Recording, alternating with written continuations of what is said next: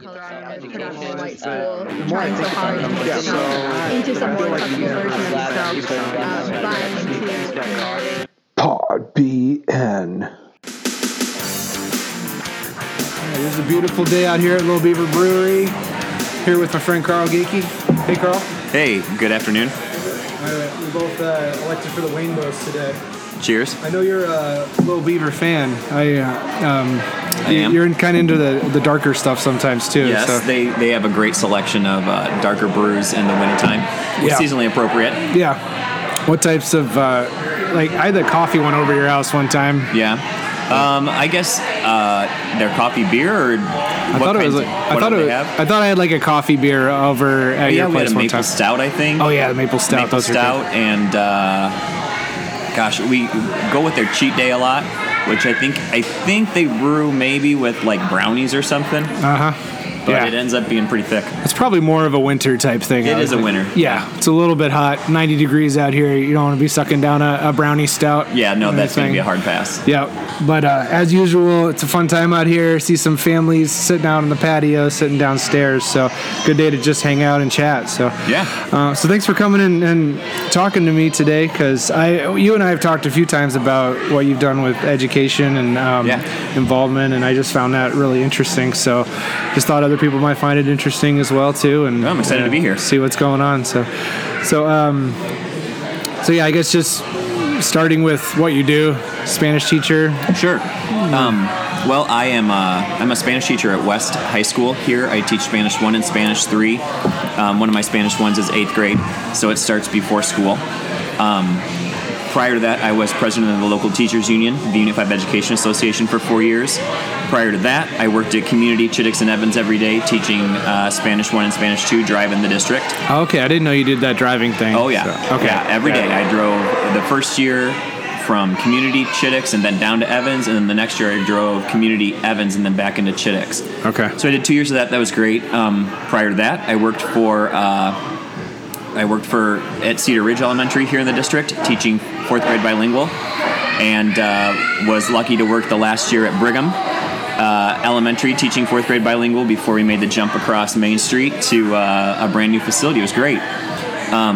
Prior to that, it sounds like I've been at like 17 different jobs in the district. I actually hadn't realized this. So. Yeah, I really have. I've worked 4th grade bilingual. I've worked middle school and high school Spanish, and I was president of our teachers union in a lot of different buildings.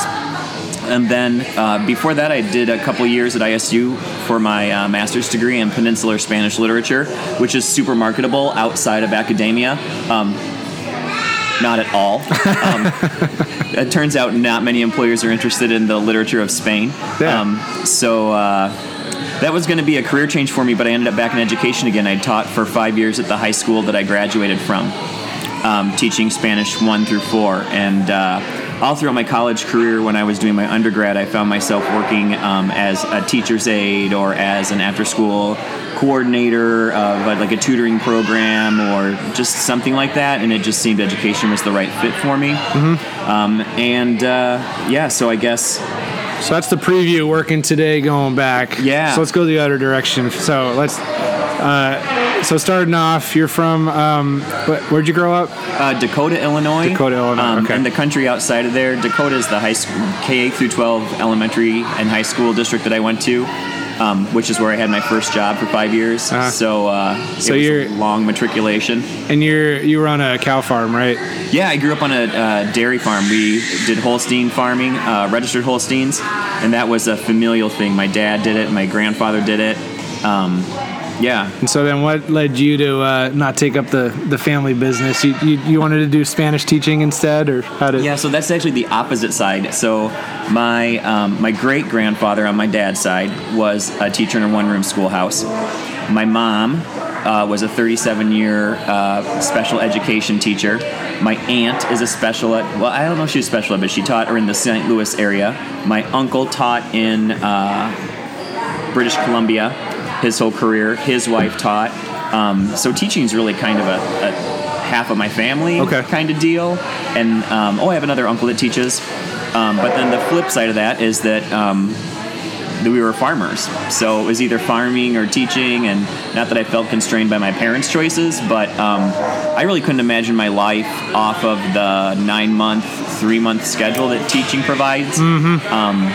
And when I was in college, my friend was like, I'm going to be a math teacher. And I'm like, I could teach Spanish. So I became a Spanish teacher. Yeah. Ended up teaching my brother and sister. Okay. My sister had 4 years of Spanish with me in high school. Oh, really? They were that much younger? Yeah, they're that much younger. And my brother had two years in high school. One of them was with me. In fact, they were in the same classroom for a semester. So it was me, my brother, and my sister all in Spanish too. That's fun. Wild. Did they show you any respect? Yeah, they did. They're good people. I think one time my brother sassed back at me and I clapped back. And I later got an apology from him directed by my mother, who explained to him that you don't challenge the teacher even if it is your older brother. Yeah, that's interesting. I was in my dad's class. He taught electronics in high school. Electronics and SAT prep, and I actually can't remember if I was in there for one semester or two, but the one thing I remember is that we had a conversation about whether I was going to call him Dad or Mr. Moore. Yeah. And we decided Dad was probably fine. Yeah. But he would not answer to it in class, and it wasn't intentional. He just didn't hear it. Right. I'd be like, what would you call it? We had different stations. It wasn't instructor-led. It was student-led. So we had different electronic stations set up. And you could just choose whatever you wanted to do. You could do soldering. You could do programming. You could do these like logical circuit boards, do all kinds of different stuff. And then certain things were worth a certain number of grades. You get assessments periodically. And you just had to, just during the year, you just had to get a certain number of assessments. And then he'd average those. And if you weren't happy with it, you could try to do more to bring your grade up. But he was just more roaming and doing things. Yeah. And so when I would just like raise my hand and be like, Dad, nothing. Mr. Moore, but yes. Yeah, he wasn't what do you need? So yeah, you get in that zone. But I never asked for any special favors or something. Brother would be a little different though. I'm trying to imagine my kids with their oldest one being the teacher. But well, I also always had cousins in a class because my dad's one of 9.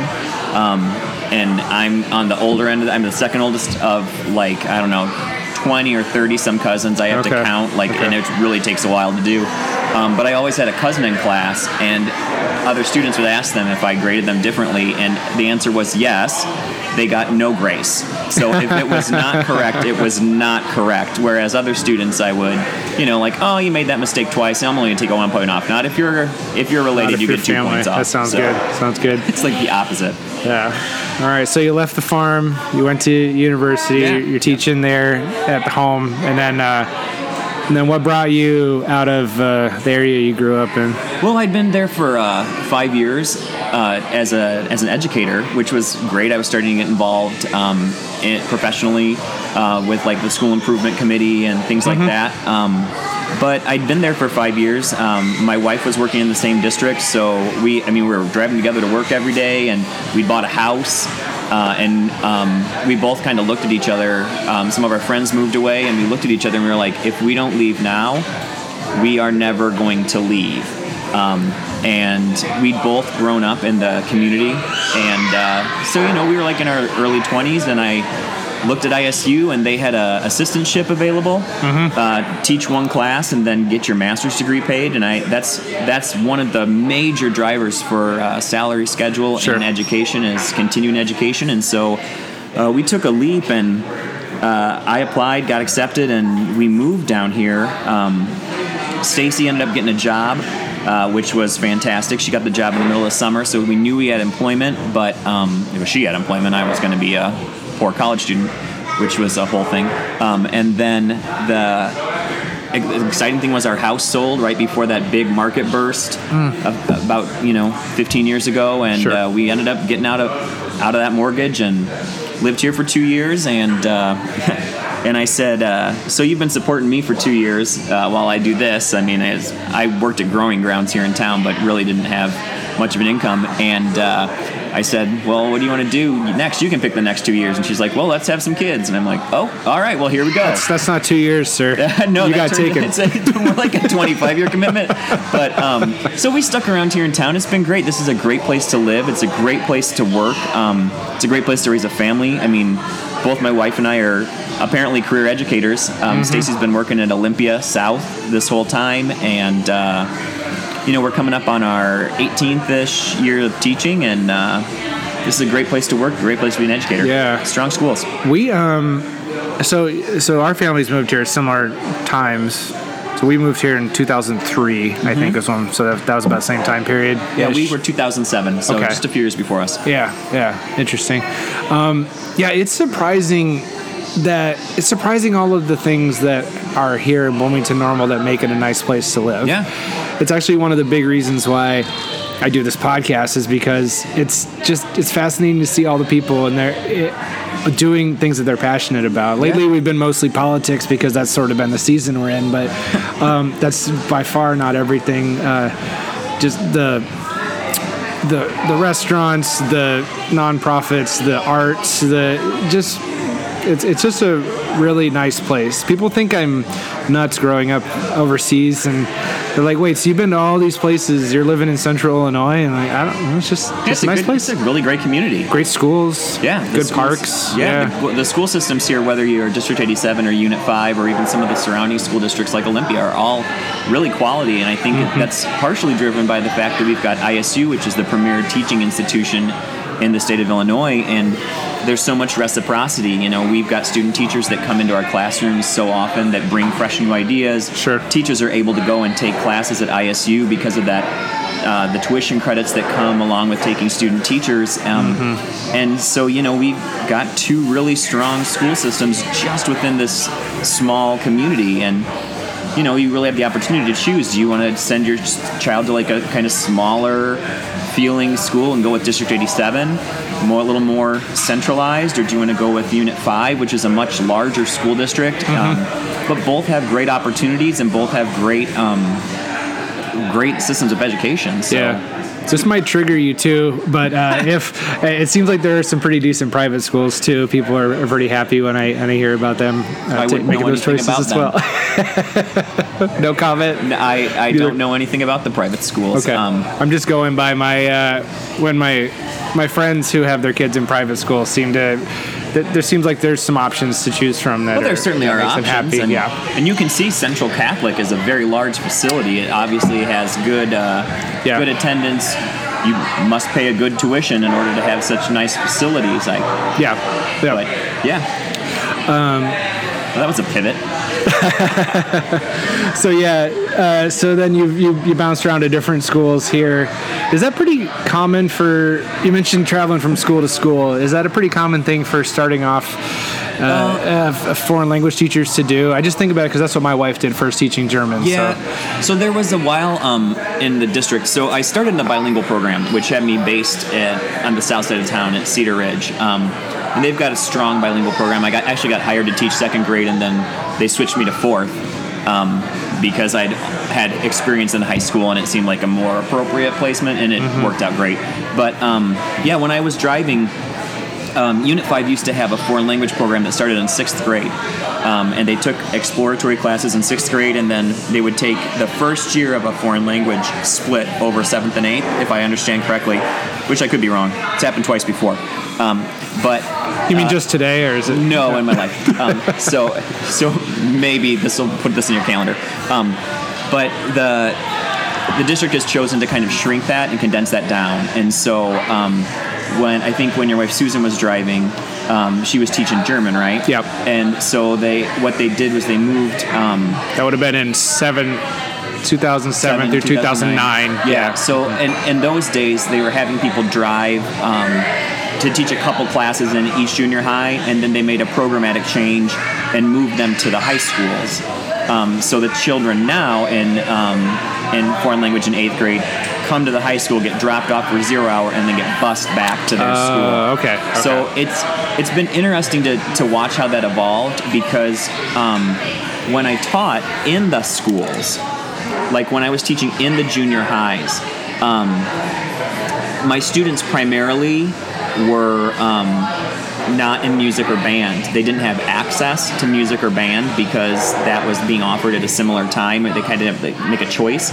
When they moved it to the high schools, now there's less access to the general population because you have to be driven there in the morning and you have to be there at 7:30 instead of it being part of your scheduled day. But I've seen an increase in the number of students that are in like band and choir. They're in my class in the morning. So it's been an interesting kind of shift that I don't know would be noticed if not for the fact that I'd done both in multiple schools. So it's been interesting. Yeah. Most of the year, it doesn't seem like that big of a deal to move between schools. The two things that seem really irritating to me if I put myself in the shoes of someone who's doing that, one is having to work out of someone else's classroom and move your stuff along with you. And then two is winter. February is pretty rough to have to deal with the elements multiple times a day. For me, when I was traveling, I taught, when I was at community, I taught my first 2 classes there and then left and taught one in East Junior High. But each time I was in community, I moved from room to room. So I wasn't even in the same room when I was in the same building. And for me, it was always a fresh start. So I might be having a rough day in this building. As soon as I walk out that door and I walk into a different building, it's like, well, this is a whole new thing. Sure. And so for me, it was nice to have kind of the movement. I also really enjoy moving. And so going from room to room was fine. And the other thing that, man, I'll tell you, prepared me for was it pushed me to have everything be digital instead of paper because I was not trying to schlep copies from one building to the next. So I tried to really put all of my files online so that when I would open something up in a different building, I could print it there if I needed it instead of having a paper copy at my desk in this building and needing it when I was somewhere else. So really, I learned to work with basically everything online before I had to work with everything online. So it was a good training tool for me. So I want to deviate from the chronology a little bit because what you just said leads really well into something else that's been on both of our minds, which is what we've learned over the last school year. That was with COVID. We'll backtrack a little bit and talk about what it means to be the president of the union and all those kind of things.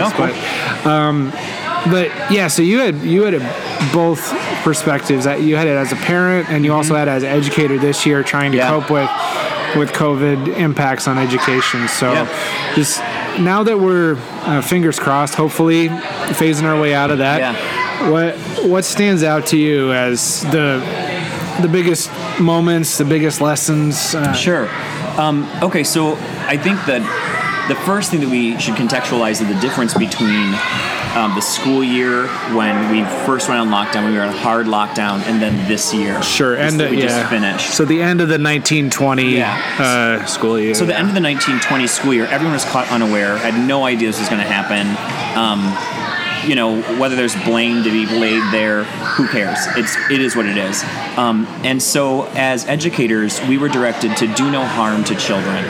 So at the time, everyone was so stressed out about, actually surviving and not knowing what was going on, that a lot of us as educators decided that our job was more to be there as supportive for students, as opposed to worrying about whether or not they're going to meet standard goals that we don't have good ways to assess in this environment, right? We have no real way to assess any of the standards in that environment, nor do we even know if those standards are appropriate because they're supposed to be taught in a live room, and all of a sudden we're trying to figure out Zoom and Google and all this stuff. And some people don't have good internet or have a computer that can run Zoom and all this stuff. And so we were sending packets home, and we were doing our best to meet students where they were and to help them in the context of not doing harm to them. And that was interpreted to mean not only harm, emotional or social harm, but also academic harm. And so I was very upfront with my students that they were not going to be graded on anything that we did negatively, that they could make a positive impact on their grade, but that whatever they had when we went on hard lockdown, that was what they were guaranteed to get no matter what moving forward. And it was an interesting thing because I had some students really engage with that because of it. I also had an opportunity to work with some students that were really struggling in person and design like a special we called it like credit recovery, and we went through all of the things that we would normally do in the year with these students and made sure that they understood them before we ended the year, and they were able to move their grades from failing in the traditional environment to passing in this digital environment, because as educators, all of a sudden we had all of this freedom. We were no longer constrained by time. We were no longer constrained by bells, which was another neat change, to be able to go to the bathroom whenever I wanted to. That was I felt really spoiled for a number of months about that. Yeah. So it was really cool to see that opportunity and that shift to watch students that were really concerned about their grade, that had been really struggling in an in-person environment, be able to really pivot and do well and succeed in that digital environment, because all of a sudden I had time that I didn't have prior to meet with them. And there's certainly students who would be hesitant to come and ask for help when all their peers were watching, right? Right. They're not gonna leave. When their friends are leaving, it's a lot of social anxiety to walk up and say, "Hey, Mr. Gakey, can I talk to you for a minute?" And then they have 3 or 4 minutes to get to their next class. So they know they're going to be late to their next class, and they're going to have to walk in front of all of their friends with a pass that says talking about my grade in Spanish. No one wants that. Yeah. So it was nice to kind of have this freedom. And it was also a big learning curve for students to shift this idea from like, "Oh, I'll talk to you tomorrow," to "I'm going to email you." Right? And that was our primarily means of communication with students. And so to watch students develop like the skills of emailing that they didn't have before then. I mean, like prior to this pandemic, I would email a student and they wouldn't respond because they didn't check their school email. Because what 14-year-old checks their Unit 5 email? None. Yeah. They look at their Instagram, right? Well, all of a sudden when this is our primary means of communication, that became important to them. And so I started getting, I never got email from students prior to this. I mean, like always just one from parents. or two. Yeah, sometimes parents, but even not that very often, because I'm pretty proactive and I'll just call somebody if there's something going on instead of waiting for an email, because that's not fun. But now I had students emailing me and like communicating via email, and I don't know, it was a weird thing. So like that was the whole thing. Then summer came, and we started to kind of open back up again, and we had a myriad of things happening all across the state, because we had a lack of federal oversight on federal direction on what was going to go on. Yeah. The state gave local control to the entities within Illinois to decide what they were going to do. And so different districts were making different decisions that are contiguous geographically, but different in their philosophy, different in their decision-making processes. So we had one district that was going back full-time, 100% in person, with some mitigations in place. My district chose to stay 100% remote, as did District 87. And so, as a parent, I was navigating what it meant to get my kids moving in this process. As an educator, I was navigating what it meant to bring my students into this process. How do I create a learning environment for students that I've never seen before? How do I bring them into... I'm not sure... if you can imagine how excited 14-year-olds are to be getting up at 7:30 to log onto a Zoom to talk about how to say good morning in Spanish. It's not a real high motivation. Conjugation's like a cup of coffee, man, right. For me. Just love it. And then there was a whole, like, as an educator, adapting to what I see of students is not a face, but a little circle, because they're not turning their cameras on at 7:30 in the morning. They are not getting up at 6:30 to get camera ready to turn their camera on to sit and talk about Spanish. Yeah. It's not happening. So it became kind of like broadcasting for a while as we developed relationships across the internet. I was also working with a student teacher the first semester of this school year. So it was also navigating how to bring her into this relationship so that she could be successful teaching children. At the same time, I'm trying to figure out how to do this. So it worked out. I think it worked out well. I think I wish I had journaled throughout this whole experience so I could look back and remember what we knew and didn't know at certain points. Because it's so easy now in hindsight where we've learned more about the virus and what increases the contagion risk. Yeah. And I made an effort not to follow it really closely because I personally didn't have to make very many decisions based on it. Yeah. We already knew with our family we were going to be primarily staying at home all the time, wearing masks in public places, trying to follow the state level guidance as well as we could. For my job, what we were expected to do as leaders was really prescribed by State Farm. Yeah. And I also trust State Farm leadership to look at the evidence in a very unbiased way and to make the best choice for the safety and productivity of the company, balancing all these things, right? So I didn't personally have very many choices I needed to make, so I didn't watch the science very closely as it unfolded, right? Yeah. People would say to me like, "Oh gosh, our positivity rate's going up." I'm like, I don't know, I don't watch it.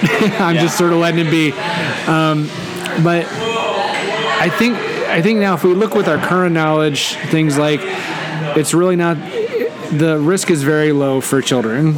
That seems to be present in the data.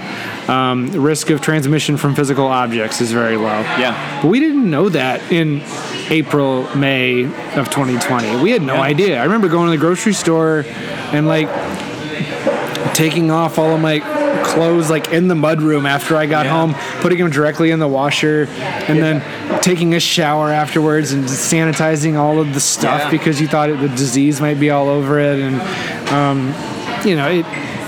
we didn't know at the time. And so it's...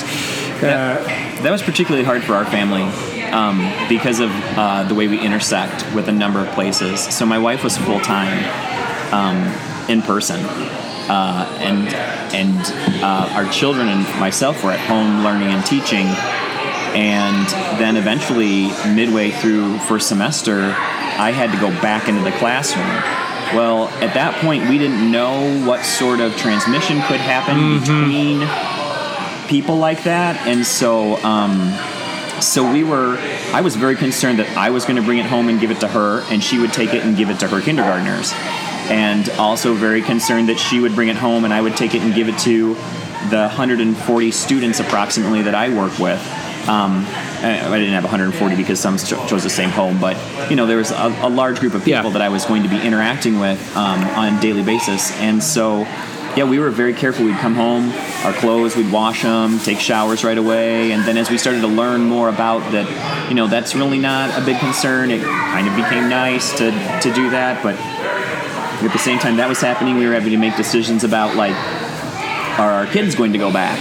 Well, now we have a third potential risk factor, and, like, when are they supposed to go, and when do they not have to go? And it was a lot of decision. We had the opposite.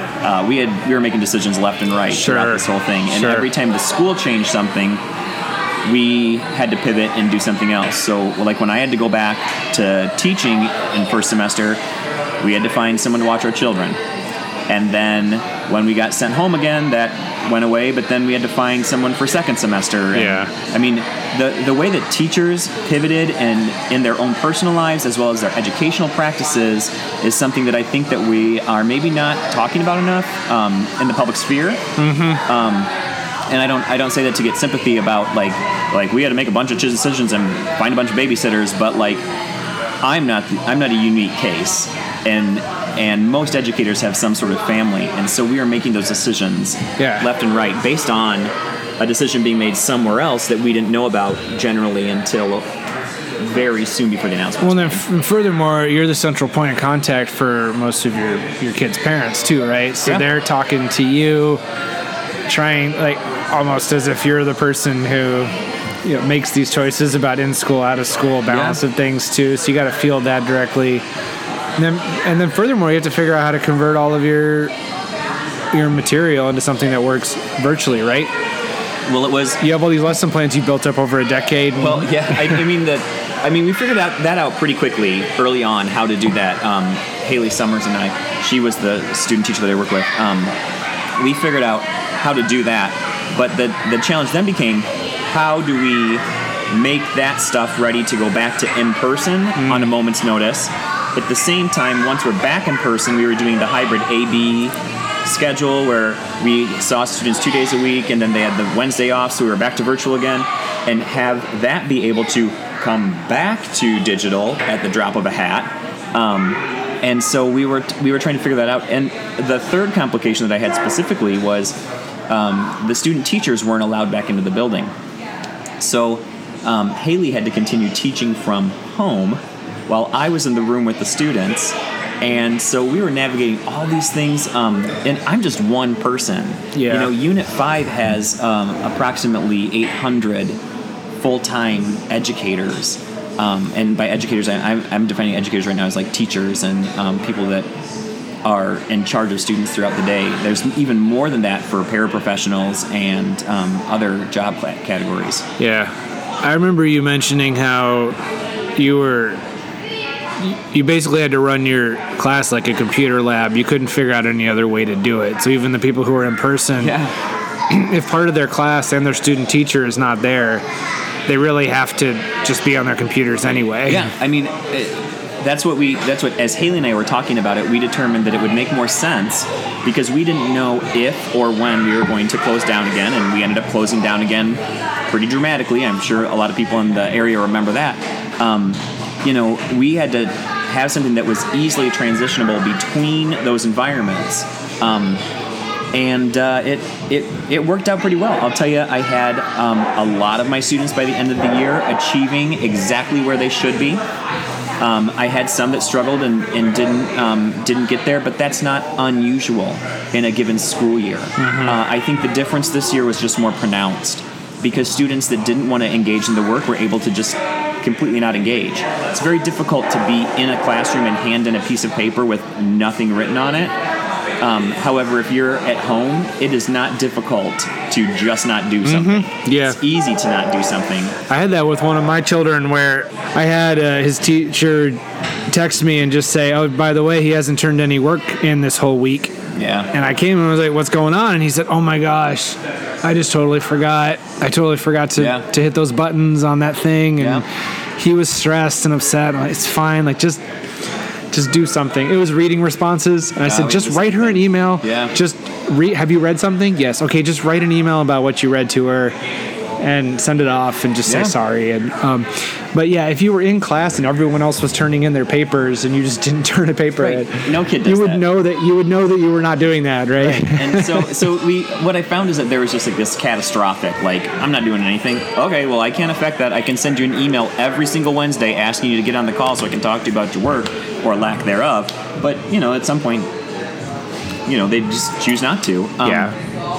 So I don't think that I'm going to go ahead and just take a moment right here to talk about something that I've been hearing a lot in the news. And that's the idea that there was learning loss that happened this year. Yeah. That students didn't learn, or that in some capacity this was a lost year for education. And it's just false. Students learn things all the time, right? Like, one thing I never assessed was my students' ability to put together a PowerPoint and then give a PowerPoint virtually, right?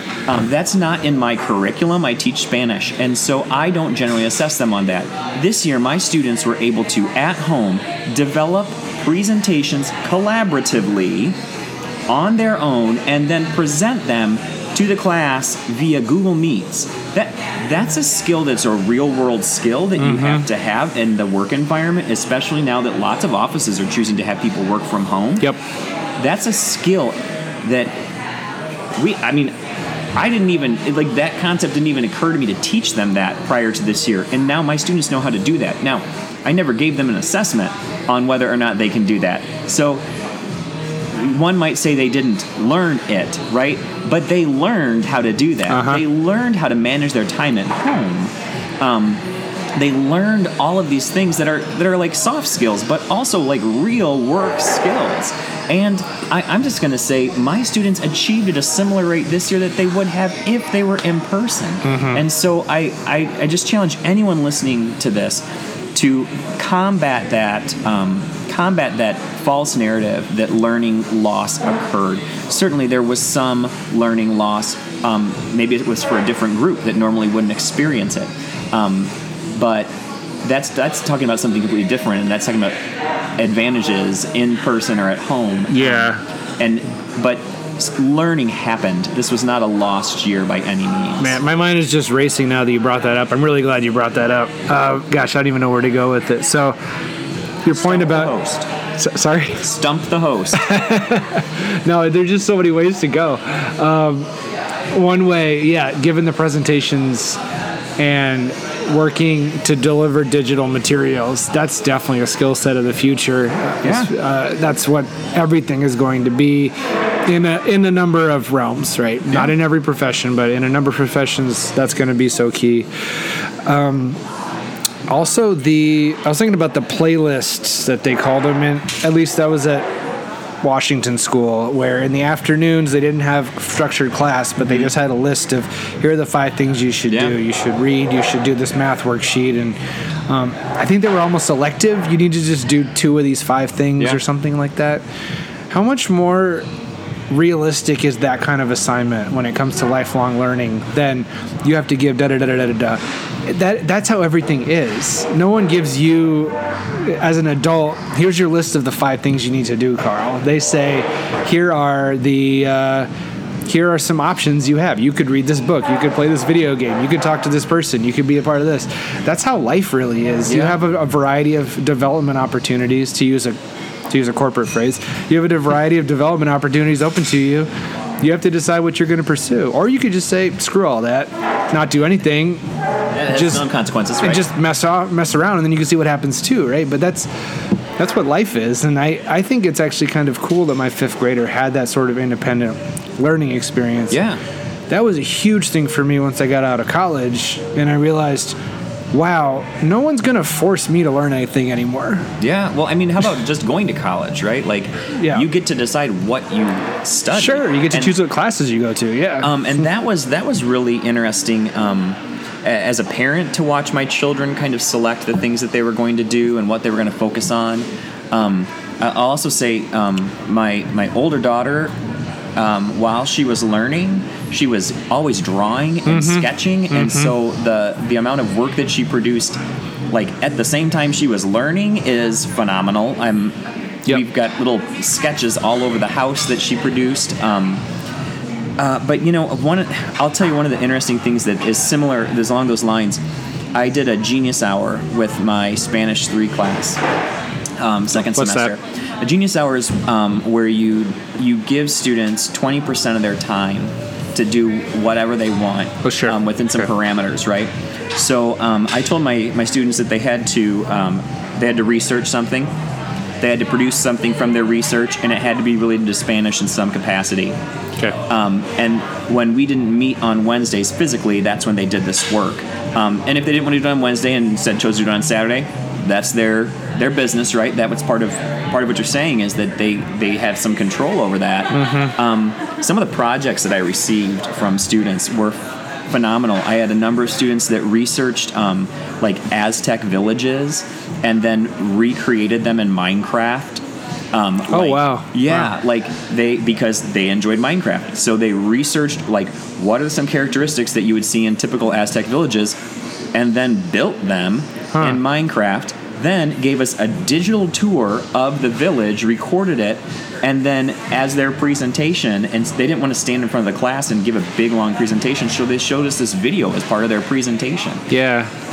I mean that's a depth of learning that would normally not happen in the school year. Yeah. Because we had that freedom on Wednesdays to do. It's something I think with the amount of time that people, me and you included, will spend on a video game. Yeah.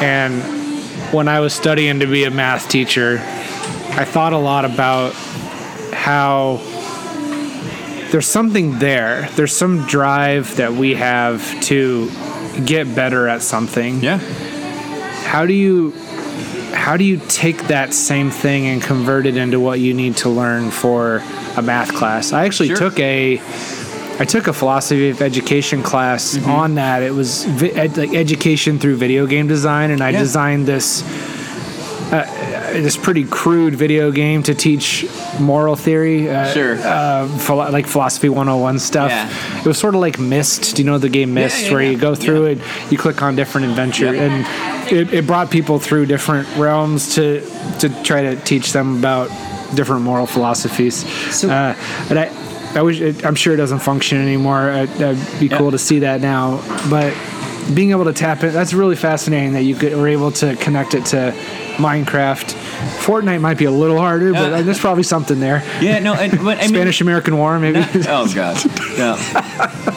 Well, they didn't only do that. Like, I had one young lady that wanted to compare foods, and so she went to El Mercado over at Is it Lupe's? That's over on Market Street. Mm-hmm. I can't think of what it is, but there's a taqueria in there, and she ordered tacos and a soda and took pictures and explained like what she was eating and like developed that. She'd researched food, and then she went to Taco Bell, and she did this great presentation of side by side of like, this is what, when you go to Lupita's, you get this. Yeah. When you go to Taco Bell, you get this. And the kids, the students in my class were like, ew. And she's like, and I got a Baja Mountain Dew.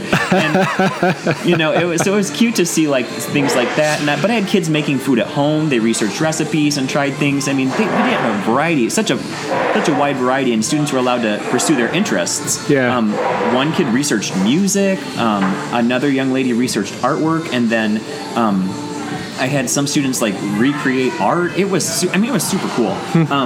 But so you're talking about the idea of gamification. Yes, of exactly. Education, and that is something that's trending right now.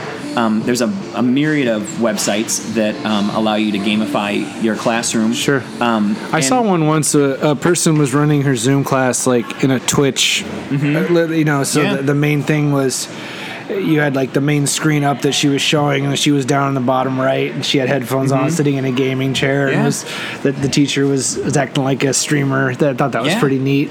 Well, I never went to that level, but that was her. That was her thing.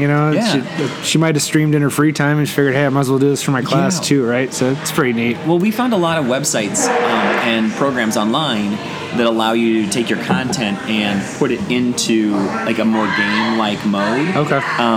And that really developed over the pandemic. And so I think the challenge is going to be balancing, bringing that into our practices, because you can only do it so much before it's like, oh yeah, we're doing that again. Yeah. So there's like it's like, I guess it's like when I was growing up, like what day you got to play Pictionary with the vocab you were learning. You can't do Pictionary every day. Yeah. So it's balancing that to keep it like fun and keep it fresh, as the students would say, fun and fresh. But also like recognizing that we have to transition away from Pictionary on the board to trying some of these gamification of education. It was something I was doing kind of softly in my classroom. When students would get questions right, I gave them poker chips, and they worked in small groups. And at the end of the day, they recorded how many poker chips they got, and over a chapter, they would compete to see who would get the most poker chips. So it was something I was doing like IRL, and now it's just moved digitally. So it's not completely different. It's something I thought about as a math teacher. I have not done my own research on this, so it sounds a little bit like a conspiracy theory, but it sounds also very likely to me. The TI-82s or TI-83s that we used when you and I were in high school, I think they're still using them now. Yeah, they sure are. Because Texas is where Texas Instruments is, and Texas is also where the textbooks are manufactured, and they got all their stuff set up to use the TI-83, so they don't want to update it. But, man, those things are just dinosaurs. You can do so much more on your phone. Yeah. And there's such great mathematical visualization and processing software that you can use that's so cool. And to be limited to that black and white device seems really tragic. So that was another thing that if I had taken the math teacher route, I was going to try to see if I could work into my classes a bit more. Is how do you make these things more visually appealing and bring people in? The weird intersection of technology and foreign language we really got into this year was, if you're doing a paper and pencil test, it's just your brain. But we didn't have that option. So like every student took home tests and work on tests. And so they had all their resources. So we really had to teach them like, okay, you can submit something incorrectly and we'll edit it together, and that's where you're going to learn. Yes. But students are able to, with their phone, Google Translate. I mean, like, they can hold that up and it, like, on their phone displays what it means in English. And so teaching them to push past that easiest route and struggle and do what's maybe harder was part of our work this year. And we had to do it differently than we've had in the past. And again, more authentic because in the real life you are going to have Google Translate available to you. So we talk about that with the actuarial exams. Mm-hmm. There's innovation going on in that space to assess people more authentically of what they're actually going to do. Yeah. So if the assessment is, name the 3 steps for calculating a reserve in this type of situation, the answer is, well, I would go and actually look at the law and I would see what it said and I would do what the law said, right? Yeah.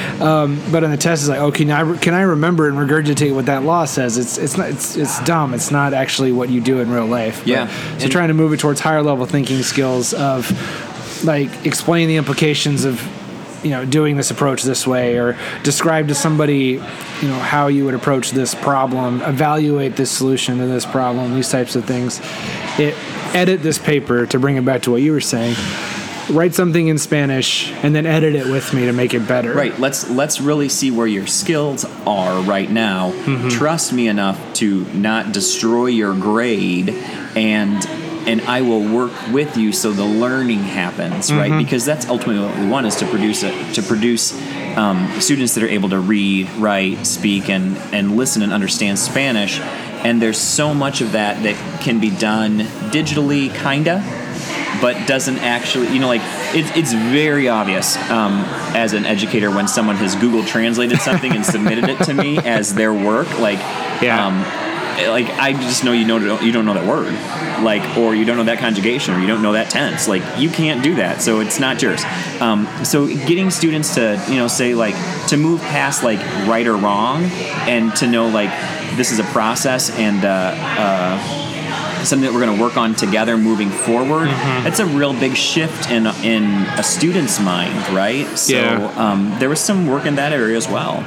All this disruption is an opportunity for innovation if you try to take the silver lining, which I know that's what you're always trying to do, Carl. You're always trying to see the positives in every situation, right? I'll ask Stacy when we get back if that's true. Well, it usually is. It usually is. I mean, I think this has shined a spotlight nationally on where gaps exist in the public education system, for better or for worse, right? Yeah. And we have a choice now to either address those gaps and raise everyone up and really fulfill the promise of a free public education for every child, regardless of their zip code, or we can go back. Mm-hmm. And we can return to that. And that affects so many people in so many different ways. I am highly involved in the National Education Association, and so I have a perspective across the United States. Here in Central Illinois, you can see the difference in internet quality between the people that live in Bloomington Normal and the people that live in the smaller communities outside, mm-hmm. right? That gap was not noticeable until this pandemic. But that gap exists all over the nation. It's not localized to Central Illinois. It exists in Detroit. It exists in Chicago, right? We have this idea that these gaps are local or that they're very small, but they are pervasive. And they prevent students from learning during the pandemic specifically, mm-hmm. or they prevent students from learning in a typical environment, right? We just didn't see it before. And so now when you see students trying to do their homework in the McDonald's parking lot to get access to the free Wi-Fi, all of a sudden people are like, oh, this is a real problem. And so now as a nation, we have to struggle with the idea of, will we address this problem to bring prosperity to all, or will we continue on the path that we were before? Yeah.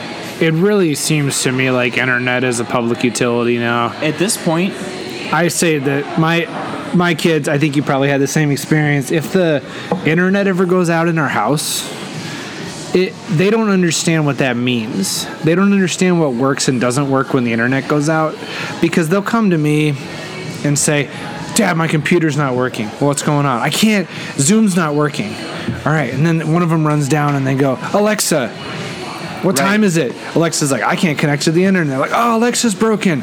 Is the fridge still working? Yeah. Is the AC still going to work? AC doesn't work. Does the TV work? The TV's going to turn on, but all of our channels are through the internet, so you won't be able to see anything on it. But can I play the Nintendo?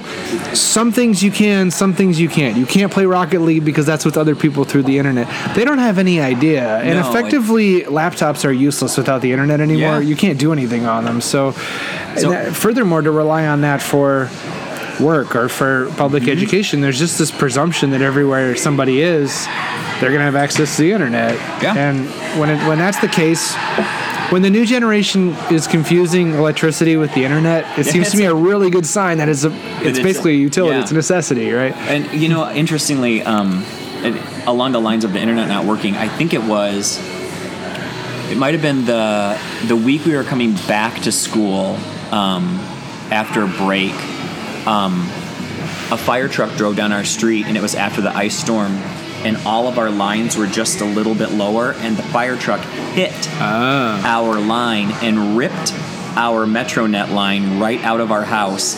And so we lost the internet for the first few days.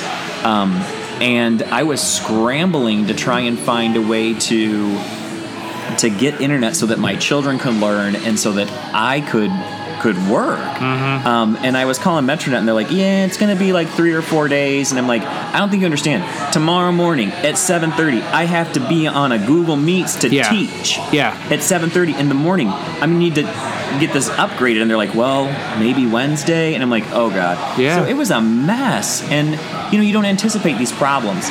And I think about this from the amount of struggle I had as a very privileged person to think like if I was like trying to do this as a single parent, or if I was trying to do this as a parent that didn't have as much means, I can't even imagine what this would have been like. And to make that choice between like trying to keep your kids at home or go to work, which I don't know how people did it. I had a MetroNet experience too, where suddenly the internet went off.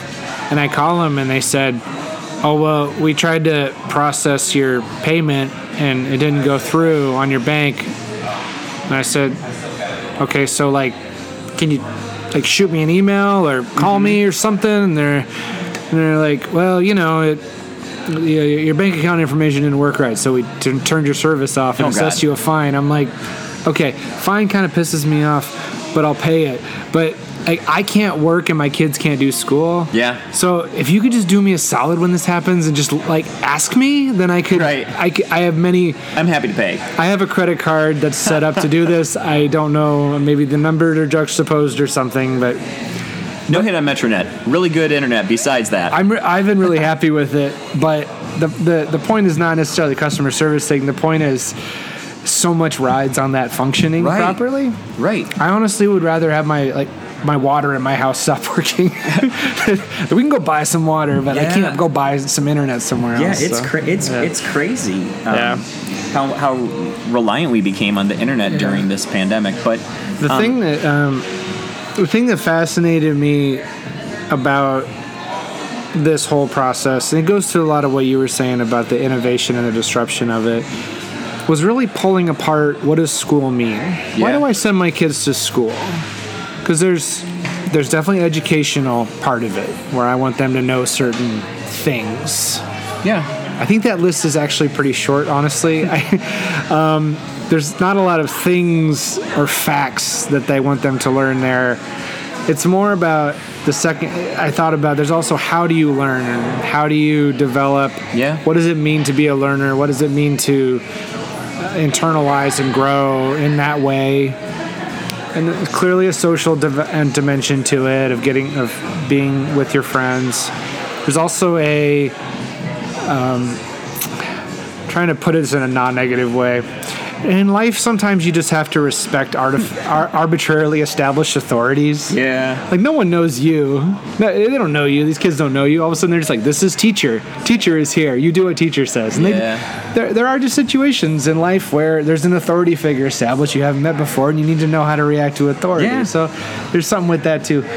But with this, man, it all got blown up. And so go back to the very, probably 20 minutes ago when you said, did people learn? I don't know. In some respects they did. In some respects they didn't. Some they learned more. Yeah. Some they didn't learn as much. It's weird. I think it shined a light on how dependent our nation is on educators for socialization. 100%. Like, yes. So my wife teaches kindergarten, and we talk about this a lot. At the beginning of the year, the students that she gets, they don't have the skill set to do school, right? My wife teaches them how to do school along with ABC and 1, 2, 3 and how to read, because they're learning that in kindergarten. But, in what other situation does one raise their hand to ask permission to use the restroom? No. I mean, think about when you have a toddler and you're teaching them to use the bathroom, you're like, just go!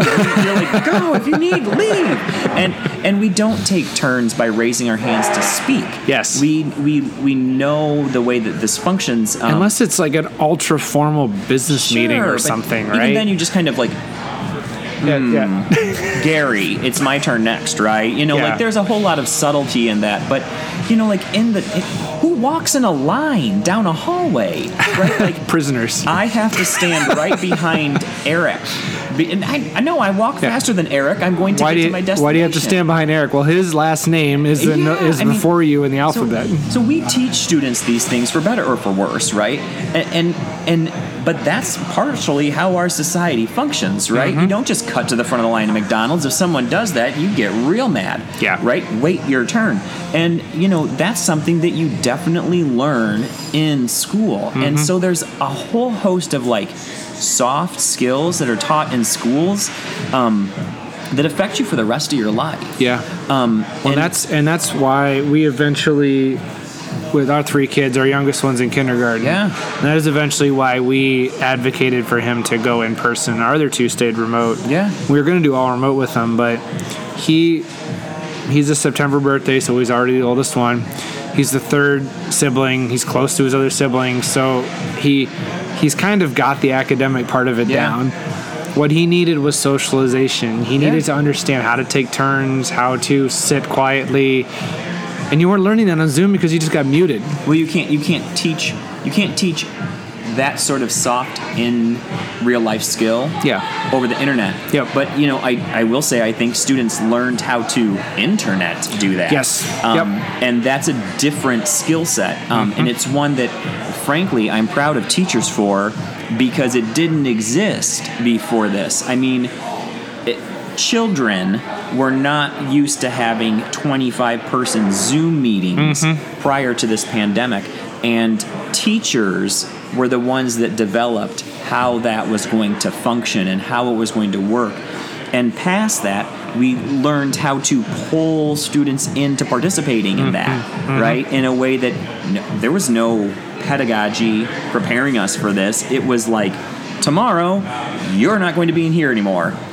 And we were like, oh, okay. And so that was something teachers did. Well, and I will tell you that the corporate world is struggling with that too. It's not just children. Yeah. We don't know how to interact effectively over a virtual environment. We can't figure it out either. No. Because you don't know how to pause the appropriate amount of time to wait for someone to unmute. Yeah. Maybe someone's quiet because they're okay. Maybe someone's quiet because they got interrupted. Maybe someone's quiet because their mic's not working. Right. I don't know why they're being quiet. You don't have these same questions when you see someone in person. If you look over and the person's checking their phone, you know they're distracted. Yeah. If they've fallen asleep at their chair, you know they're distracted. Right. If they're kind of just looking at you and just nodding affirmatively, you're like, okay, Jim's okay with me proceeding, right? You don't get these, and so... one of the things that we've started on my team, we're trying out for a bit, is if you are okay proceeding on to the next agenda item, or you just don't have any questions, you just take a random emoji and put it in the chat. Yeah. That's just sort of saying, I'm here, I'm good. Yeah. Because that at least gives us some information. And plus, it's kind of fun just to see all the crazy emoji come up too. It adds a little bit of fun in the environment. But yeah, everybody's trying to figure this out, and it's very different than before. People will say, "Well, telework's been going on a long time." Sure. Yeah, and there's some companies probably have a culture where they figured it out. Most organizations, educational, corporate, they haven't figured it out yet. We're all trying to work it out. Yeah, telework is different than education, right? Like, there's a whole, like, we were just talking about the socialization that happens in schools. Learning how to teach that digitally is a whole different skill set. Because in telework, it's sort of like how does the worker electronically communicate what they have of value to the broader group? Right. Versus in education is how does the teacher? It's the other way. How does the teacher get everything they need out to and then bring it back, and then bring it back, the feedback, and then provide feedback, and then provide learning opportunities based on cycle. And you know what? The other thing that I will say is that the relationships that I developed with students this year were so much different than previous years, and in most cases for better. You know, like I taught from my front porch. I can count the number of students in my 18 years of teaching that have been on my front porch. Yeah. I don't need a finger to do it. You know, like I don't invite students to my home. Students came into my home. They met my children, right? I met students' pets. I waved at students' parents in the background.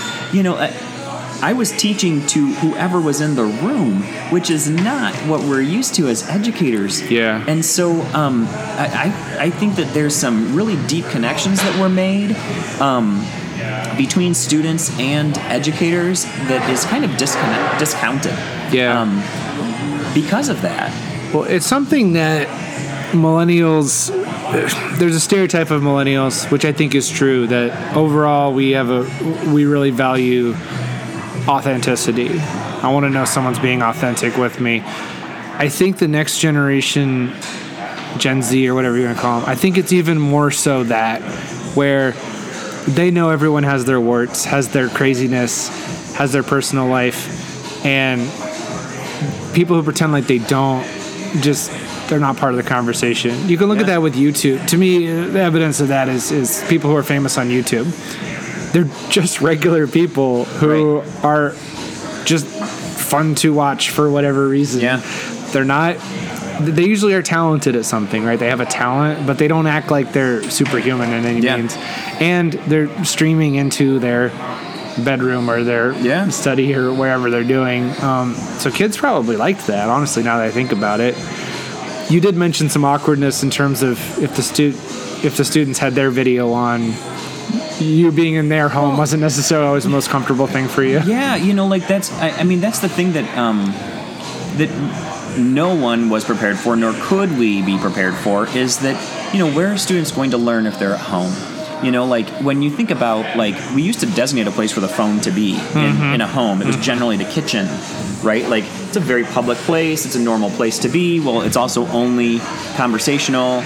But, you know, like, kids had to learn wherever they had space, and, you know, like, they didn't get to curate a background as adults do. You know what I mean? Like, carefully choose what's in the background of their camera and have a designated place for their camera, because they've never been asked to do that before, right? It's their personal room.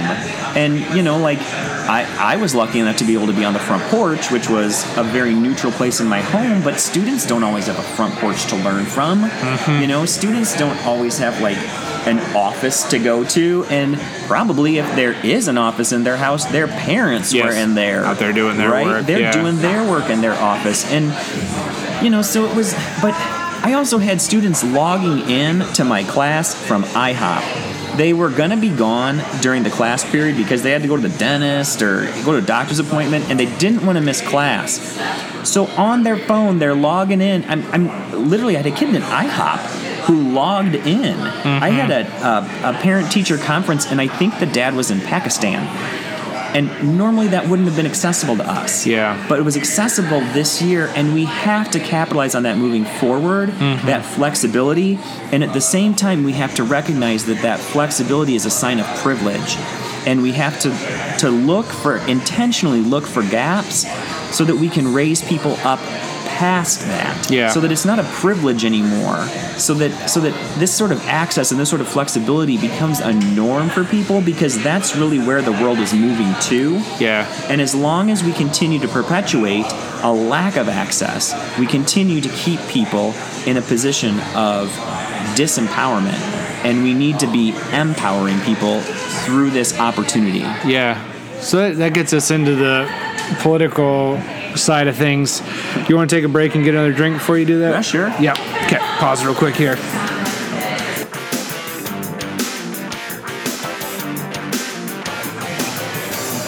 All right, we're back again. We got refills. What'd you grab, Carl? I grabbed the orange popsicle.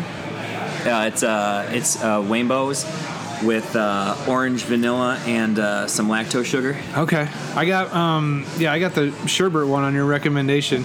So you said you knew how they do this? I don't understand how you take an IPA and make it taste like sherbet ice cream. So I actually haven't done it myself, but I believe what you add is lactose, which is milk sugar to it, which gives it like a slightly more thick mouthfeel.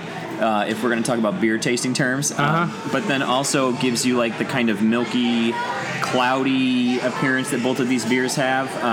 You know, yours is the Rainbow Sherbet, so it obviously has a more pinkish tone to it. Yeah. Mine here has more of an orangey color to it. Yeah. It's. I almost went with there was a vanilla stout down there, but as we mentioned at the beginning, it's a little bit too hot for that heavy of a beer. But this is still light and fresh. Yeah. Very cool. Very cool. I tasted the little bit of almond, which tasted like an Almond Joy candy bar. It was fantastic. Yeah. Cool.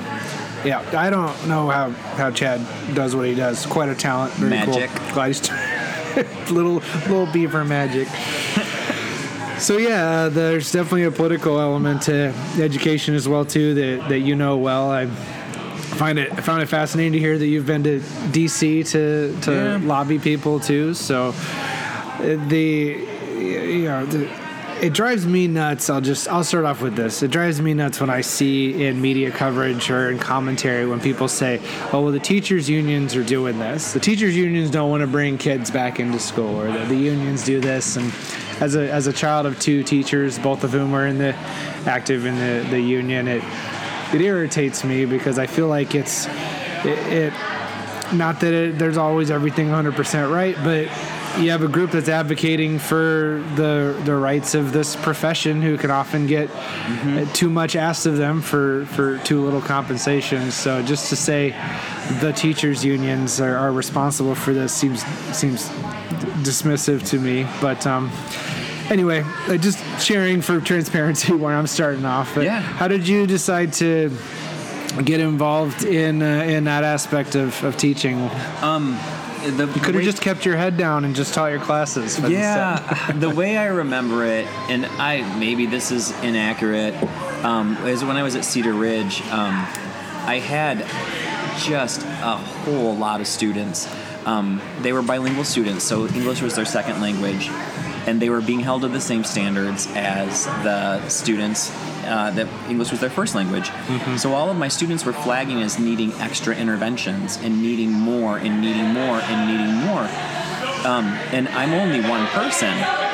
And so if I remember this correctly, this is my memory, the teachers, the president of the teachers union at the time and the superintendent were there doing a lunch visit, and I asked him when he was going to provide me with a teacher's aide. Just point blank to his face, when are you going to give me a teacher's aide? Because I'm trying to do this in this environment that is, it's really difficult, and having another set of hands in the room to work with these students that need the help. We've identified they need the help.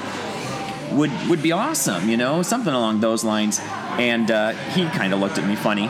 And the president of the union had listened to me, and she said, "Are you involved?" And I said, "No, why?" And she said, "Well, that's the kind of advocacy that we need in the union." Fast forward a little while, and she asked me if I would take over as vice president, and I was like, "Oh, well, I guess." I talked about it with my wife. We were about to have our second baby, and so I'm in the district maybe 2 years, and it's kind of a risky move when you're non-tenured. And we talked about it, and she said, "Yeah, go for it." And I did, and then found out a few years later that, not a few years later, shortly thereafter, that the current president was about to retire, and that the vice president normally moved up into that position, and I was like, oh, well, that's a thing. So that's how I found myself after 5 years in the district as, 5 years as president of the teachers union. But how do you become tenured? What's the requirement? So you have to receive proficient or excellent evaluations for 4 years in a row. All right. And anytime before that, you can be released. And after you're tenured, you can also be released as long as the district provides you with a plan to mitigate whatever they have determined is a missed opportunity, let's call it, right? Mm-hmm. They provide you with a plan, and they can document that you're not following the plan to improve, then you can be dismissed as well. But you have to have cause. Okay. Prior to your first 4 years, there's no cause involved. And so, I came from a very small district where, like, I knew the superintendent by name because she had Christmas parties that we went to, and, like, it was... She'd gone to, I think she went to high school with my dad. So, like, I knew her. And so, like, I had no problem conversing with a superintendent in that capacity. And here I am, this, like, punk 20-year-old kid, like, asking the superintendent, when am I getting a teacher's aide? Because I can't do this by myself. And rightly identified as someone to be in that position because I'm not scared to advocate for personal needs. I'm not scared to advocate for the needs of my colleagues or the needs of my students. Mm-hmm. And so I did that for 4 years, and during that time, I became a member. I became a member of the board of directors of the Illinois Education Association, and then a member of the board of directors of the National Education Association. And so through those democratically elected positions, my understanding of what it means to be a teacher broadened from a small district to a large district that I'm in now, to what it means to be an educator in the state of Illinois, where disparity exists from the top to the bottom, from the east to the west, based on your zip code, and then to find out what it means to be a teacher across the nation at the national level was fascinating. And I know this is a podcast about Bloomington Normal, where we've got it really good. Like, we've got strong teachers unions, we've got strong school districts, strong boards of education that are really concerned about the students, and it's a great place to work, but that doesn't exist everywhere, right? And so to learn about that was fascinating, and really increased my desire to make things better here, because even as good as they are, they can be better. Yeah. What kind of things do you attribute as bringing that about here? The good part, the good things that are happening here. What do you attribute that to? Oh, first off, we've got really strong teachers unions. They're strong teachers unions that work collaboratively with the district as much as they can. Right? That's been a value for a long time in this community. And you go through phases where it's more prevalent and less prevalent, but overall, that's been something that I think that has really been valued. And when you have, I was at a training once, and I'm going to kind of move off. This is why collaboration is so important, and why it's so important to have all the people there to make a decision. Ask yourself, which is more important, inhaling or exhaling? Right? You can't choose. You can't choose, right? And so oftentimes the teachers union comes with this point of view, and the school district comes with this point of view. And if either one of them get their unequivocal way, someone loses. Well, real good decision-making comes from the hard work of coming together and finding out that, inhaling and exhaling are both really important to life. And so, it's called compromise, right? And that's what collective bargaining provides us. And the state of Illinois has collective bargaining rights. In other states, you don't have that. And so you see teacher turnover, where teaching isn't viewed as a profession, right? It's in Illinois, it's a profession to be a teacher. To be a paraprofessional is a profession in Illinois. To work in the public schools is to be a professional, regardless of your job category. And that doesn't exist everywhere. And so for me, that's what makes this community special and this community important, is that not only does that exist because unions have stood for that, but it exists because there is a current understanding that partnership is more powerful when we are working together as equals, as opposed to when we're working together in two different ways. Yeah, and I would think that would need to come from both sides, correct? Yeah. The school district would need to come to the union with a perspective of collaboration, and the union would also need to come with that perspective as well, right? I think generally they do in this this community. Yeah. And we've got good elected boards. I mean, that's the third component that we don't even, sometimes we miss, is that the school board employs one person, the superintendent. Mm-hmm. The superintendent employs everybody else. So there's this dynamic that the school board has to be on board with that. The superintendent has to be on board with that. The educators and the employees have to be on board with that. And for the most part, I think in this community, they are. They work pretty closely together. So it sounds like you see a really direct connection between you called it a strong union. It might also caveat a strong, healthy union. Mm-hmm. You see a direct connection between that and the quality of education that was received. No, absolutely. For someone who might be skeptical about that, can you try to draw those connections a little bit firmer?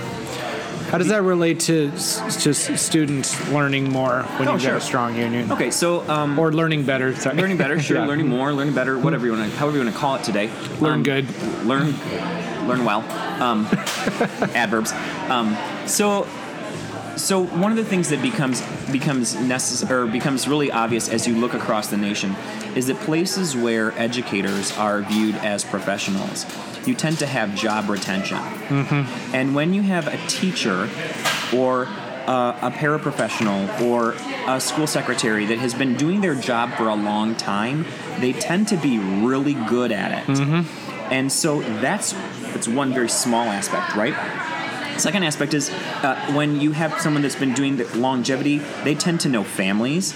They tend to know children better. They tend to know the people that they're working with. Be involved in the community. They bring the community in. And that's one of the things that we're really pushing for at the national level is the idea of a community school, of a place that the school is more than just a place to come learn. That it has services that provide the community with benefit, whether you're a student or not, mm-hmm. right? And so I would also think for attracting good teachers too, if you've got a good compensation package, got good benefits, got a good work environment, you're probably people are going to come in. Yeah, I think the work environment is super important. No one really becomes a teacher because of the glamour and glory and money, mm-hmm. right? There's a common gripe among teachers that we don't get paid very much. That's pretty true. But I don't think a lot of teachers have the false idea that, well, if I do this, I'm going to be wealthy. Sure. We don't tend to do it for the money. I tried to stop teaching, and I just kept getting pulled back in. And so, you just find yourself in these positions. You want to help people learn. You want to help people do better. And I think that's really it. But, no one gets mad about a good compensation package. Yeah. I guess I was thinking more broadly of, how many prep days do you have? Well, how long are your prep periods? Yeah. What's your health insurance looking like? Yeah, that all contributes to job satisfaction. I mean, there's a lot of job satisfaction that comes along with being unionized, with having a defined contract, with having a defined work day. You can choose to work outside of it, but if you know that at 3 o'clock you can put your work down for the day mm-hmm. and go home, there's a peace of mind that rests in that. It doesn't exist in other states. I have friends that tell me about their job in Florida or Tennessee or in a state where they didn't have a teachers union that had collective bargaining rights, and they had to go in over the summer and help build the playground or whatever. My really good friend moved to Wisconsin where Scott Walker stripped the collective bargaining rights away from the unions, and she tells me about how they had an extra hour added to their workday just overnight because they could, and the horror stories that come out of Wisconsin because of that are unbelievable. And I don't know, I'm just happy to work in Illinois. That's good to hear. So when you're in these roles, do you get time off to do them, or do you take at some point when you're involved with the union leadership, mm-hmm. Are there full-time people working just as part of the NEA? Yeah, there are, but they're employees of the NEA. Okay. They work for the NEA or they work for the IEA.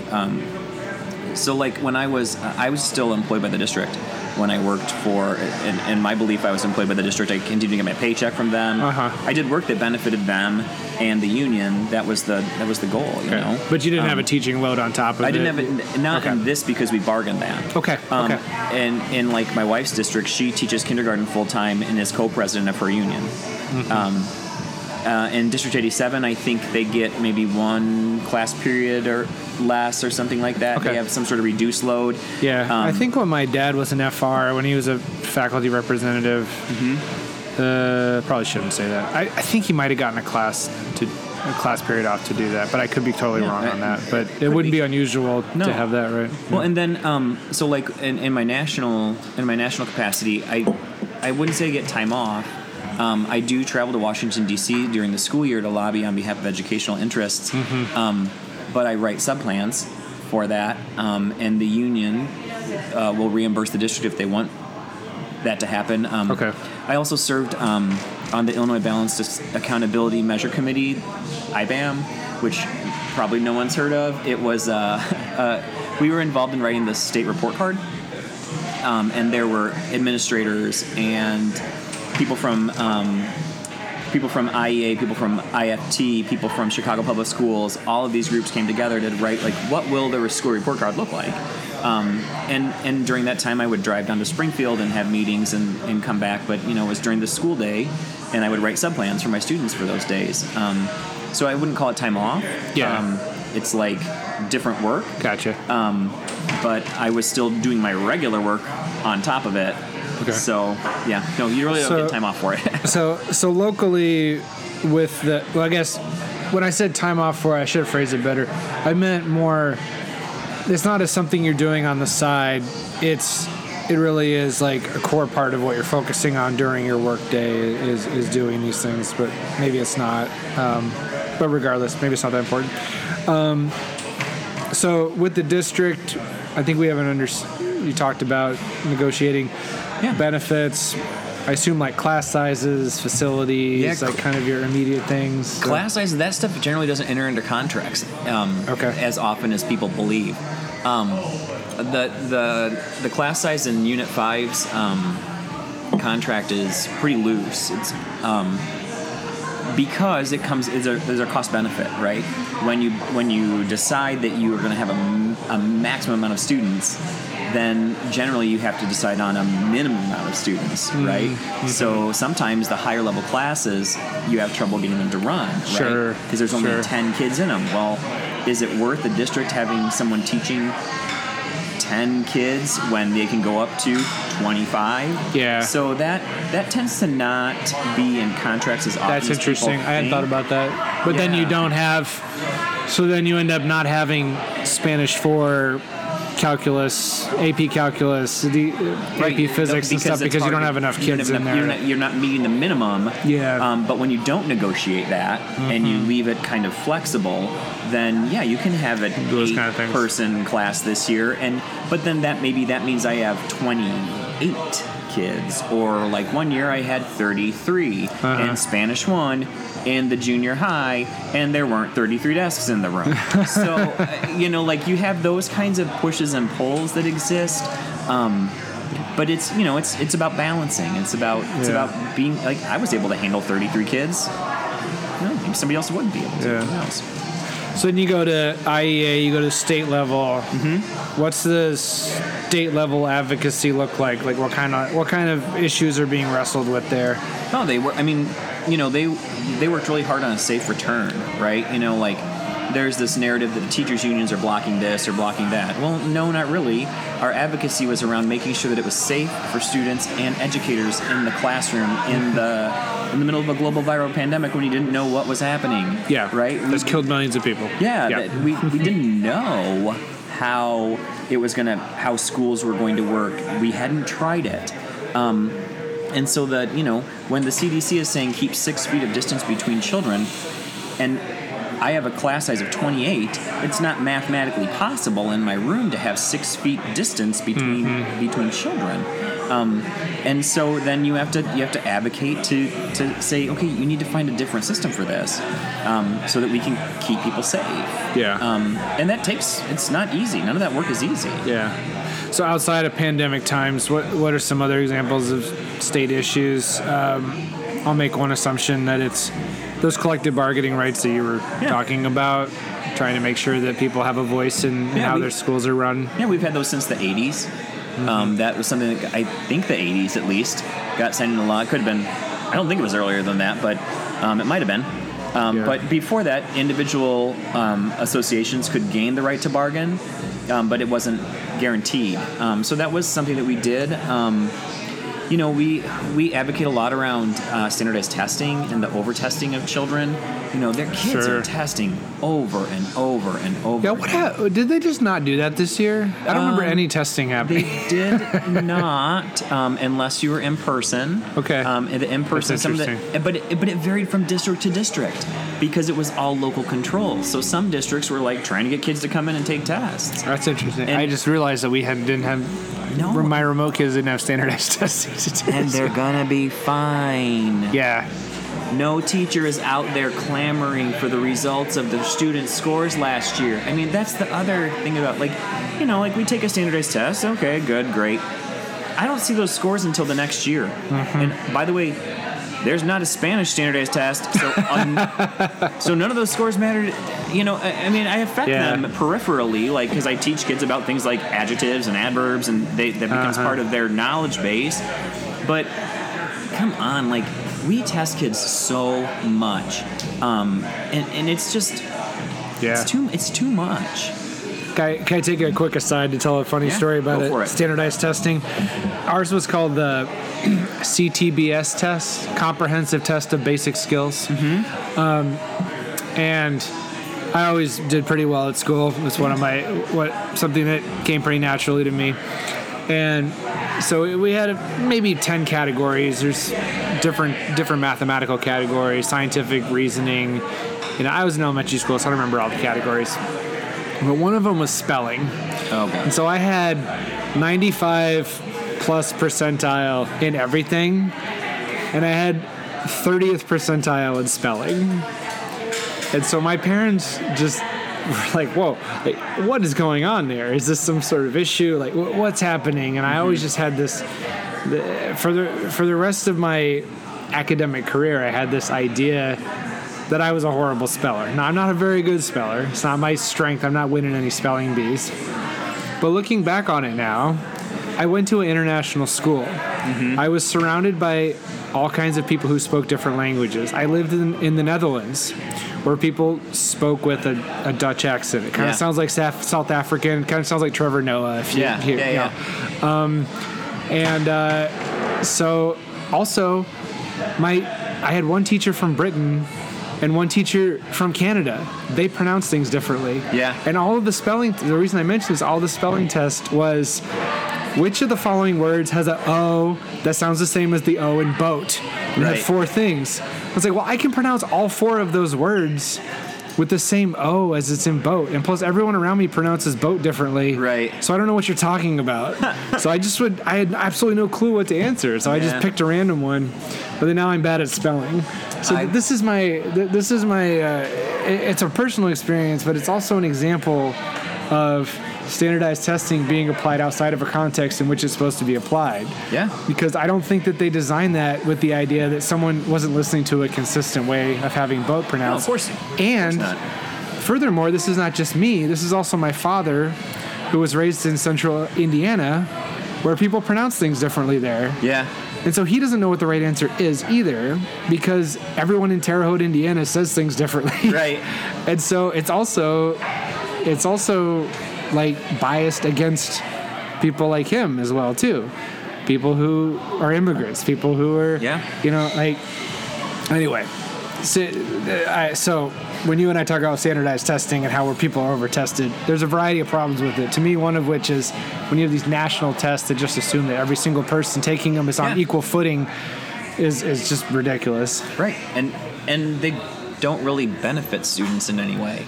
Mm-hmm. Right? Like, no student is like real sad if they miss the standardized test for that year. They don't go home, right? But you know what they are sad about if they miss the egg drop. Yeah. Right? Like that's a huge deal. Or they miss the PE concert, right? To talk about Washington, where both of our kids go, right? Like my oldest daughter is devastated they didn't get to the talent show. That has nothing to do with any sort of standardized test. Yeah.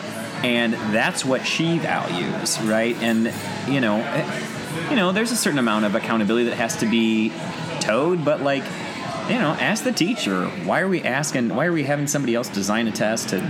It's a mess. So that kind of gets us to national advocacy, right? Because a lot of those standardized tests are coming from the federal government. They're coming from corporations contracted by the federal government, I believe. Yeah. Yes. Yeah. So is that part of your when you travel to DC, part of what you're trying to advocate for? Yeah, we advocate for things like that. We advocate for sensible gun laws. We advocate for school shootings. Yeah. Yeah. We advocate for one thing that you might not realize is the stress level that is on children when they do a code red drill, right? Mm-hmm. So, and that varies across the nation. You've got some places that are calling in like these companies that have people with shooting blanks in schools, or using paintball or things like that. And in our school, my daughter was explaining to me that at Washington, where she goes to school, they had to go on lockdown once because there was a loose dog in the school. A dog had run in somehow. I don't know how a dog gained access, but there was a dog, and so they were on code red. Well, she didn't know whether it was code red for a dog or code red for a threat to the school. And so talking about like what that means federally is something that is, in my opinion, super important. Because it affects people all across the nation. The idea of having a code red drill, what does that even mean? How are we going to implement that? How are we going to make sure that we're not causing harm to children by doing that? So, you described to me one time something I hadn't heard before. I thought it was absolutely fascinating about the relationship you have with Social Security. How you don't get Social Security? Yeah, I don't. So there's a thing called GPO-WEP. It's the windfall provision that affects a very small number of, about half, maybe less than half the states. I don't know the exact number, but it affects some states that use a state level like retirement plan. So like I pay into a state level retirement plan. Well, because of that, I can never collect Social Security. So I generally, in my life, have held a second job paying into Social Security. The entire time I was not employed by the school district, I was paying into Social Security. I can't collect that. Or if I do, my pension is reduced dollar for dollar based on that. My wife worked in the private sector for a while and has some Social Security built up. We can't get that. People that are going to receive benefits from a spouse that dies that has paid into Social Security for years and years can't, and it's my understanding they can't receive that either. And so it exists this idea that sometimes that you're going to double dip or whatever, but you can't. Yeah, we don't pay Social Security at our teaching jobs, but if we have another job, we always pay Social Security, and we can never get that money. And you mentioned that I probably won't surprise. I don't think you're shy about the fact that you're a liberal guy, but that's a place where you found some common cause with Rodney Davis or the Republicans in there. Yeah, Rodney Davis has been working to get rid of GPO-WEP for a long time. I'd love to get that over the finish line. Yeah. Sometime soon. Yeah. So I think it's cool whenever people from different political persuasions can come together in a point of agreement with that. Yeah. So would that have to be a national thing, or is that? It's a national thing. Yeah, it's national. So it's a big lift. It's something that the NEA has been working on for years. I've been an NEA director for, I think this is my fifth. This is my fourth year. Just finished my fourth year, started my fifth, and we've been working on it every year. And been working on it prior to me becoming an director. So, grateful to anyone that's willing to get excited about retirement benefits for a group of people that no one really talks about.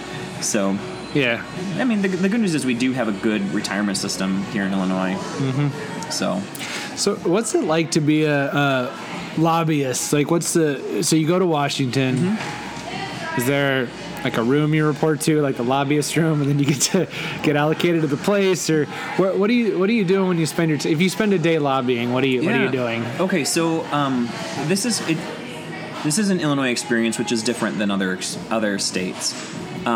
So when I go out for the NEA, for the National Education Association, on Thursday we have what's called Lobby Day. And we have a briefing in the morning. So they provide us with the topics that we're going to lobby on. We have research that they've done. We have fact sheets. And we learn more about the topics in the morning. And then we schedule appointments with... when you say that's people... Is that people from all the states that have come together on that Literally, day? Yes. Okay. There's someone from every single state, I think, every single state. And we have the Department of Defense, I believe. We have a federal education association that works on bases and things like that. Okay. So we have people that come from Alaska, we have people that come from Hawaii. We have one woman that comes from England. Mm-hmm. And we meet Thursday morning. And we talk about what the lobbying topics are. And then... it's about 100, maybe 200 of us, I want to say, dispersed to Capitol Hill. And so in Illinois, we have, like I said, we've got a strong teaching union. And so we have a team of about 15 people that are there. And we divide up all of the reps and senators. And we meet with them and talk to them about these topics. We're lucky that we have a lobbying assistant in the organization that schedules all of our meetings for us. And then in the morning we talk about who's got time to meet with who and where do these overlap and who can go to this one and who can go to that one, and we go to Capitol Hill and we lobby. So it's a meeting that would be on the senator or congressman's calendar where they would show up knowing they're meeting with the NEA. Either that or we meet with a staffer. A staffer that is in charge of education. Okay. All right. And depending on the person, that's what happens. Some people don't want to meet with us. Mm-hmm. They're not interested. And so we generally drop off a packet of information because we're going to teach even if you don't want to talk to us. We'll give you the information. Okay. So it's a little different than, I think there might be a perception that someone's walking off the Capitol front steps and you come and accost them on the way to their car or something. And no, it's a scheduled business meeting. It's a scheduled meeting. Yeah, it's like a scheduled meeting where we sit and wait in the reception area until someone is ready to see us, and then we go into a small room and we talk about issues. And generally at the same time, we ask the staffers, what are you guys working on? What do you need our help with? Mm-hmm. At least where there's a good relationship. Try to be collaborative on that as well. We want to work with them as well. And and that's a unique Illinois experience because of the number of directors that we have. Other people have to schedule them, and there's like one person for the whole state that tries to meet with everybody. Mm-hmm. So we're really lucky in Illinois because we have such a strong union presence, but in other places they don't have that. So we had there's a lot of big topics there, things that take a lot of change, national, state, local level.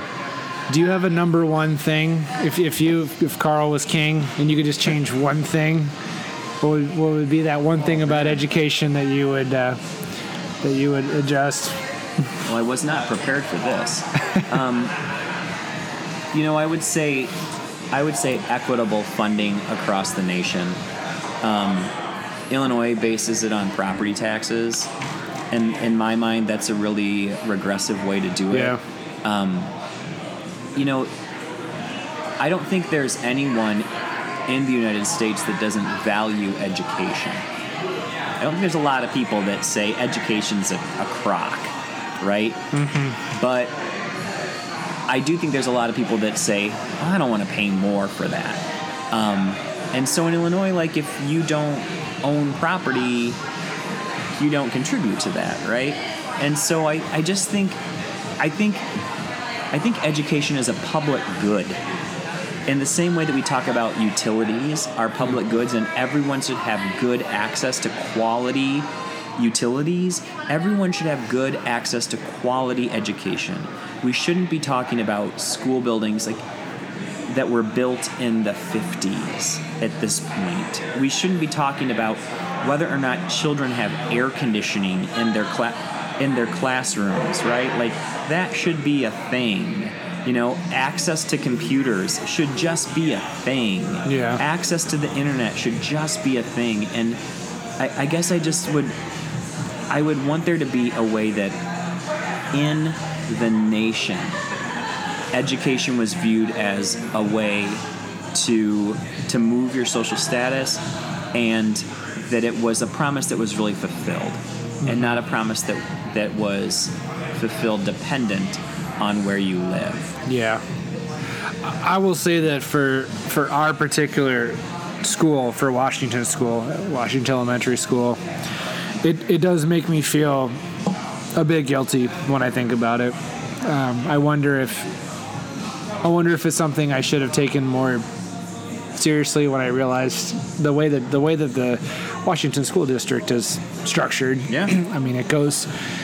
One, we benefit tremendously from having those large houses. So for people who don't know, it's at the corner of Towanda and Washington Street. That's where it is. And the district moves. It goes east to Clinton Street, I think, last I looked. Mm-hmm. I don't know how far south it goes, but Oakland School is south, so I would imagine it doesn't go too far towards Oakland Street there. North, it definitely goes over that whole golf course that's there. And it has those nice, huge, rich houses that are there. And then goes way out east all the way to the airport. I think all the way to the airport, pretty sure, out there. But gets all those big houses on Washington Street, too. State Farm is in it, although I don't know if State Farm's property taxes go towards it. I would assume that they don't. I would assume it's just residential, but I don't know that. Could be wrong about that. Anyway, it goes when you start getting into the apartments or to the poorer neighborhoods, it stops very quickly. When you're in the richer sides, it goes very far. And Washington School benefits, I think... I haven't heard any huge issues related to funding of our school, and it just doesn't seem fair to me that there are other schools other elementary schools in the district that would be hurting for funds, that would be disadvantaged, and ours is scoped in a way that it's got all this big money property coming into it. So that goes to the district, and the district allocates funds equitably, in my opinion. But when you move out into... So, sorry, wait, explain that to me. Maybe I had improper perception. Maybe the money doesn't flow that way. So the houses that are in that district that feeds that elementary school, does that how... The money goes to the district, the whole district. Oh, okay. Right? Maybe I don't need to feel that guilty about that. Don't feel that guilty about it. Okay, all right. The money... But it's not a great way to fund something. Sure, but right? Just make sure I understand the actual funding, because I guess I had a misconception.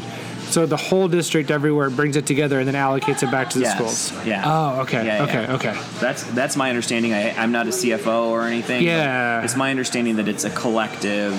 Okay. And then it's redistributed. And I think that the schools around here do a good job of distributing money equitably.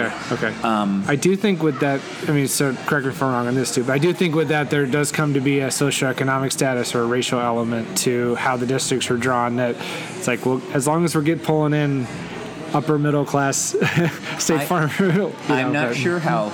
I don't know how it's drawn though. I'm not sure what goes into the values of redrawing those things. Yeah. But so here's the difference.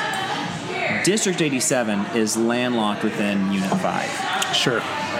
Most growth is happening at the edges of Bloomington Normal, which means that most new students are in those growth areas, which is why Unit 5 has had to build building after building after building after building, whereas District 87 has not had to do that, right? And so the idea that the money is tied to property taxes, to me, doesn't seem like the best formula. Now, I'm not, I don't know what a better formula is, and I'm not some sort of mathematic person that could figure that out, but, you asked me what I would change. Yeah. And what I would change, if I could somehow wave a magic wand, is to make sure that when a child came to school, regardless of where they were in this nation, that they would get the same level of quality education, so that we could really realize that promise and fulfill what is the American dream, right? It is to be able to work harder. And it's not dependent on just where your parents live. Right. I grew up in a place that was very small. It's a very different opportunity. There are much smaller number of opportunities in the district where I went because of the size, right? Like, we didn't have an orchestra. There was no access to stringed instruments. It was woodwind, brass, or percussion, right? And the choir was dependent on whether or not there were enough students for it. So sometimes, like, I think I had choir over lunch or something once. But then, like, you come to one of our larger districts like this, and there's AP classes, and there's dual credit classes, and there's orchestra and band and symphony, and and so I recognize that there's that's a Pollyanna view of the world, right? That everyone could have everything exactly the same, but that if at least, like, the opportunities were similar, and we didn't have places that were crumbling in certain parts of the nation, and other places that are brand new and fancy. I think it needs to be. It was something we noticed in the overseas school system that we started to notice after a while, was that most of the valedictorians in our schools were people who transferred in senior year, who went to massive schools where they could take honors or AP for everything. Yeah. And we didn't have that opportunity. Yeah. So again, a military community, everyone's moving 3 years. There's nothing against them, but and that's like on the far elite side of things. Who really cares if you're valedictorian or not? But it seems like it was an example of those people had those opportunities they had large enough school systems that were well funded to have classes that were honors weightlifting, and they had AP physics, AP calc, AP stats, AP everything. Smaller schools aren't going to have these types of things, and that's not the kids' fault, right? But it's going to affect the way it does affect them. Yeah, it really does. Things they can do. So there's some benefits to small schools, and there's benefit to big schools, and I just think it's hard to see the disparity in a place like Illinois, where we really do have strong school systems, strong public schools. Yeah. The city of New Orleans, it's my understanding the city of New Orleans no longer has public schools, that everything has been privatized. Really? Yeah. Wow. Yeah. And so that's, you're talking about a whole different level of disparity, and, paying to get access to more. So I'm not 100% sure about that, but I think it's the first major city to not have. Well, I think there are some people who would prefer that be the case everywhere. So I would fundamentally disagree with them. Yeah, that's okay. As I said before, if we're able to compromise in the middle, we'll probably make things better. Yeah, work it out. So cool. Well, in the last couple of minutes, in the last little bit of time we have here, if people have made it this far and are into education, this could be the bonus part with media recommendations. So Zelda Breath of the Wild on the Switch has basically got me through the entirety of the pandemic here. That's been clutch for me. Yeah, the Switch. We bought the Switch for our kids, at the beginning of the school year, and randomly, like, just as a reward for them. And gosh, they played Minecraft and Smash Bros, Breath of the Wild, and it's been really good for my children to get off of a Zoom meeting and onto a different screen, I guess. Yeah, but what if I know why I've been obsessed with Breath of the Wild, but what's caused you to spend, how many hours do you think you spent on it? I didn't look. 100 some? Probably. I didn't look.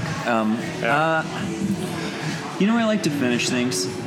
I like. I think that's in education. We don't often see the end product, I teach Spanish 1 and Spanish 3, so I teach the kids and they go away, and then they come back and I teach them, and then I don't see what they do at the end of their AP career or the end of their Spanish 4 career. Mm-hmm. So there's not a lot of finality in my work. It's part of the reason I like making copies so much, is that I start and I finish. I'll make the copies for my whole department because I like to make copies, and I like Breath of the Wild because I was able to finish tasks. And that's not the kind of thing that when you're a teacher, there's not a start and an end to it. You don't ever end a relationship with a student. You don't know how their lives are going to be affected by you. And so I guess in a strange way, playing Breath of the Wild, mowing the lawn, washing the dishes, doing a little laundry provides me with the need for finality that I have. Yeah. For me, it was Breath of the Wild is open world, so you can basically just choose whatever you want to do whenever you want to do it. You can just fly all over the place, or ride a horse, or do a quest, or you can get halfway through a quest and realize you're not in the mood to do it and just stop and go do something else. I can't do that. Go talk to some farmer. I have to finish it. Finish the quest. Yeah. But at the time when we're all locked in our home and just going through so many restrictions in life, the fact that I could pretty much do whatever I chose to do in that game was very, very rewarding to me. So I like to have Link wearing a mask. So always want to put a mask on. Even if you're vaccinated, you can still wear a mask. It's cool. Still wear a mask in there. So yeah. Well, thanks a lot for spending time chatting with me, Carl. Thank you for inviting me. It's very fun. Yeah. Everyone, come out to 5 Finance Drive and check out Little Beaver as well too. And also remember that we are on Patreon. So if you want us to. If you want to keep helping us do what we do here and you like what we have, go ahead and say thank you on Patreon for us. We'd really appreciate that. And we are done.